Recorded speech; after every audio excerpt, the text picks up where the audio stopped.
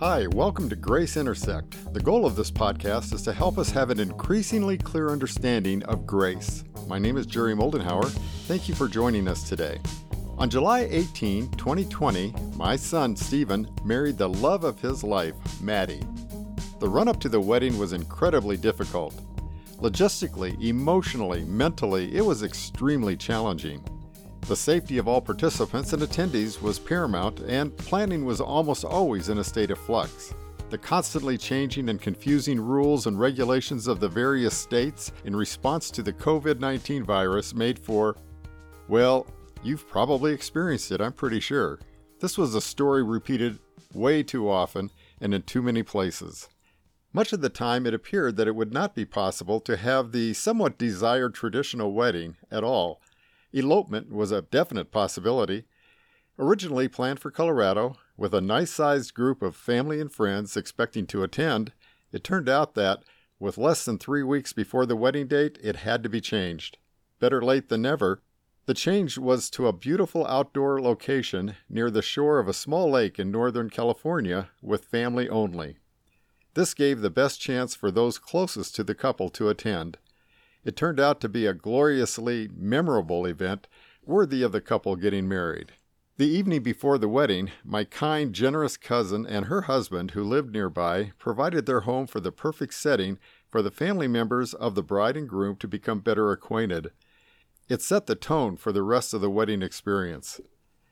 A special personal highlight for me was having the honor of officiating the wedding. This was a first for me. Trying to figure out what to say was an opportunity to think and pray about what would be good for Maddie and Stephen and all of us to hear in the context of a wedding. A special thank you goes to Pastor Adam Berry, my wife Paula, and our daughter Sarah, who, by the way, officiated her first wedding about a year ago. I am very appreciative of all their contributions to this wedding talk. This was also a time for Stephen and Maddie to think about what to say to each other, and what they had to say was tremendously inspiring and powerful. I'm so thankful to have heard and seen what they shared. The expressions of their hearts and spirits were very real, very personal, and beautiful. A stationary phone video recorded the wedding. For the purposes of this episode of Grace Intersect, audio has been lifted and edited to focus on the message part of the ceremony. Remember, the location is near the shore of a small lake. Boat sounds and the sounds of children playing may be heard in the background. Thanks to my nephew, the audio quality is adequate. Perhaps the ambiance of the setting will help provide additional meaning to what you hear. So, here are my thoughts for the occasion as recorded that day. Single or married, hopefully you will hear something of value to you.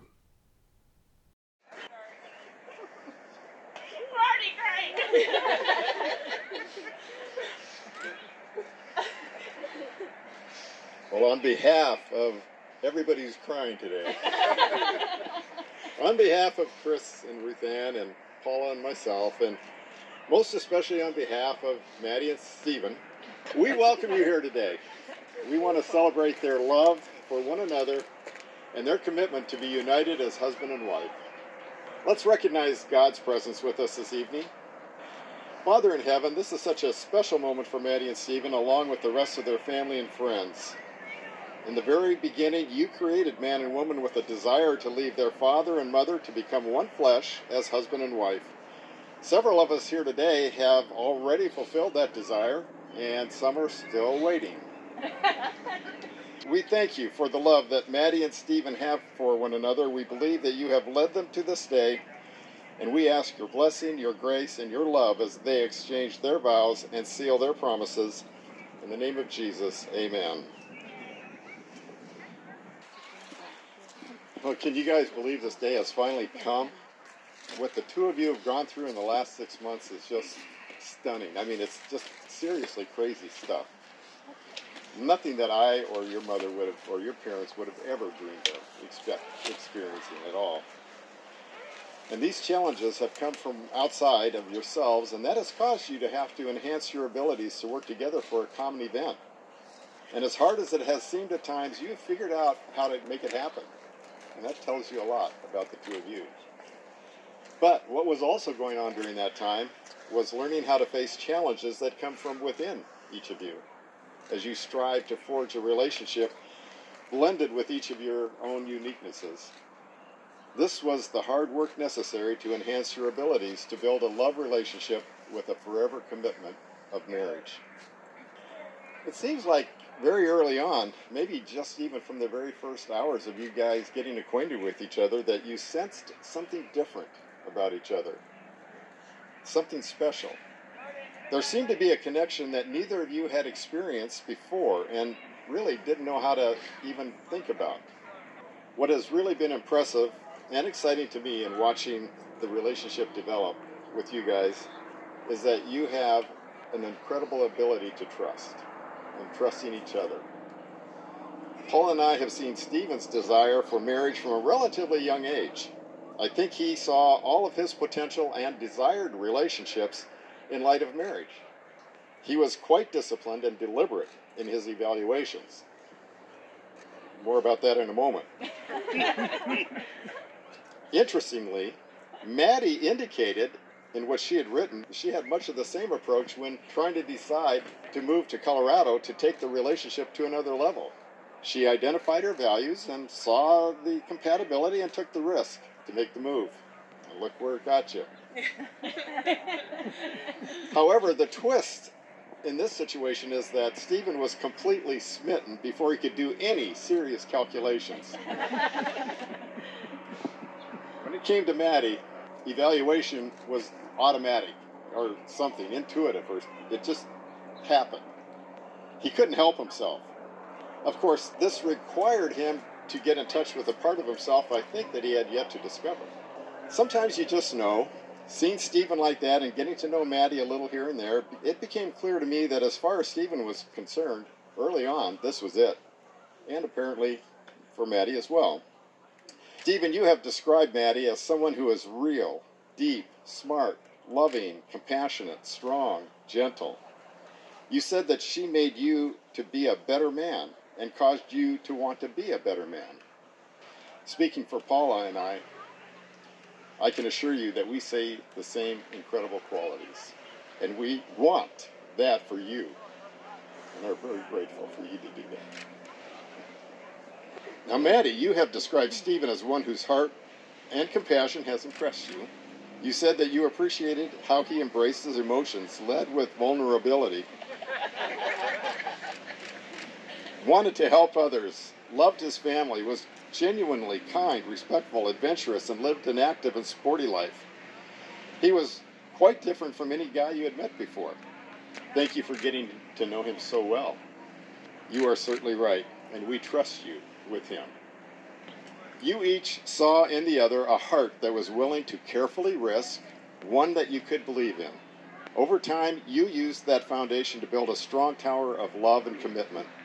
And here you are today in this beautiful setting with the support of family and friends, shielded from the chaos of the world around us.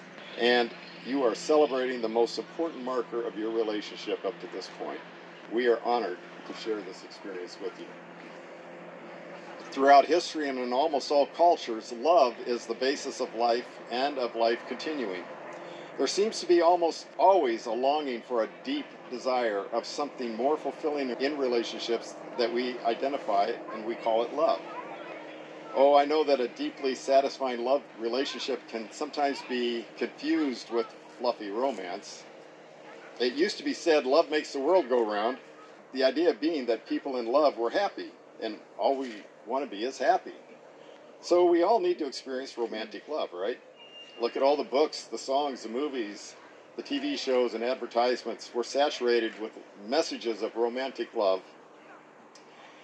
Not being much of a romantic myself, I can't speak with any authority on what constitutes romantic love. It's all really quite confusing to me. There were times I tried to understand it, but just couldn't find anything to clearly define and structure romance. It was too nebulous, too vague. The setting, the timing, the style that seemed to be involved, sometimes it all seemed to be odd and even conflicting.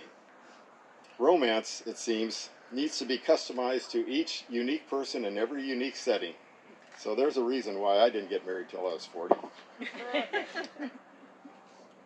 Now, on rare occasions, I stumble into what I consider might be a bit of a romantic time, and then I catch myself and wonder, was that really romantic? Of course, I always have to defer to Paula because she's the ultimate authority on romance, and she'll confirm or deny it. I know she really loves me. So defining love can be a challenge. Often it is equated with behavior, but have you noticed that everyone doesn't always agree on what those behaviors should be? Many may think of love as an emotional expression of affection or appreciation or respect or just some kind of unexplainable chemistry of immense liking. But I think it has to be more than that. Some may think of love in self-sacrificial ways, where you give up your own desires for the benefit of another. Of course, what one person in a relationship thinks is sacrificial may not be the same as what the other person thinks.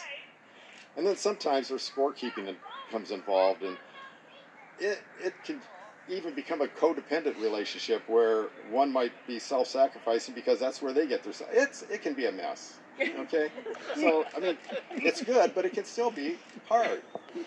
Others may think of love in terms of forgiveness. When two imperfect people come together in any kind of relationship, there obviously will be times of pain, of misunderstanding, of insensitivity. And it won't even have to be purposeful. It just happens. It's easy to happen.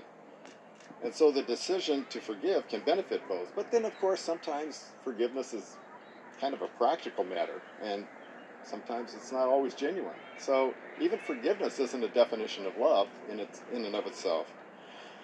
So here's what I would like for us to consider. We are told that God is love. It's tempting to have our own personal definition of love define God. It may be good to consider having God define himself. So there's one ancient writing that is given as an expression of God that is called the Love Chapter, and it uses these characteristics to define love and to define God. Love is patient and kind, does not envy or boast, is not arrogant or rude, does not insist on its own way, is not easily provoked or resentful, does not rejoice in wrongdoing, it rejoices in the truth. Those are great characteristics of love. Another book written in the 1st century said, love is the fruit of the Spirit of God. And the characteristics of that are joy, peace, patience, kindness, goodness, faithfulness, gentleness, and self-control. Nobody would argue that those are all good things. Interestingly, the best meaning for the word love in that writing is what some would call unconditional love. That means that there are no strings attached whatsoever. Love that is expressed with these characteristics, regardless of how the other one receives the love, it's completely given.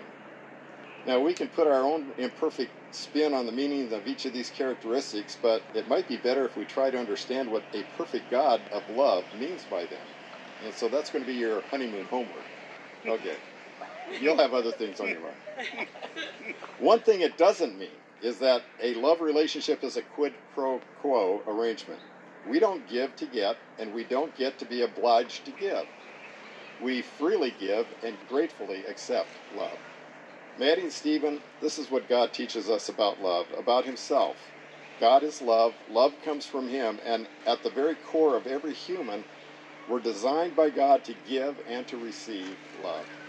We believe that he has guided the two of you to the commitment today that you are making to him and to one another. Marriage is about many things, but it is most fulfilling when blended with and is an expression of God, who is love. Chemistry, compatibility, romance, forgiveness, those are all best when they are saturated with true love. Another ancient text states, observe how Jesus loved us. His love was not cautious, but extravagant. He didn't love in order to get something from us, but to give everything of himself to us. Let's love like that. As imperfect humans, we do not perform the love that we desire to express to those we love. We don't do that perfectly well. Nor do those who love us perfectly well. That is just reality.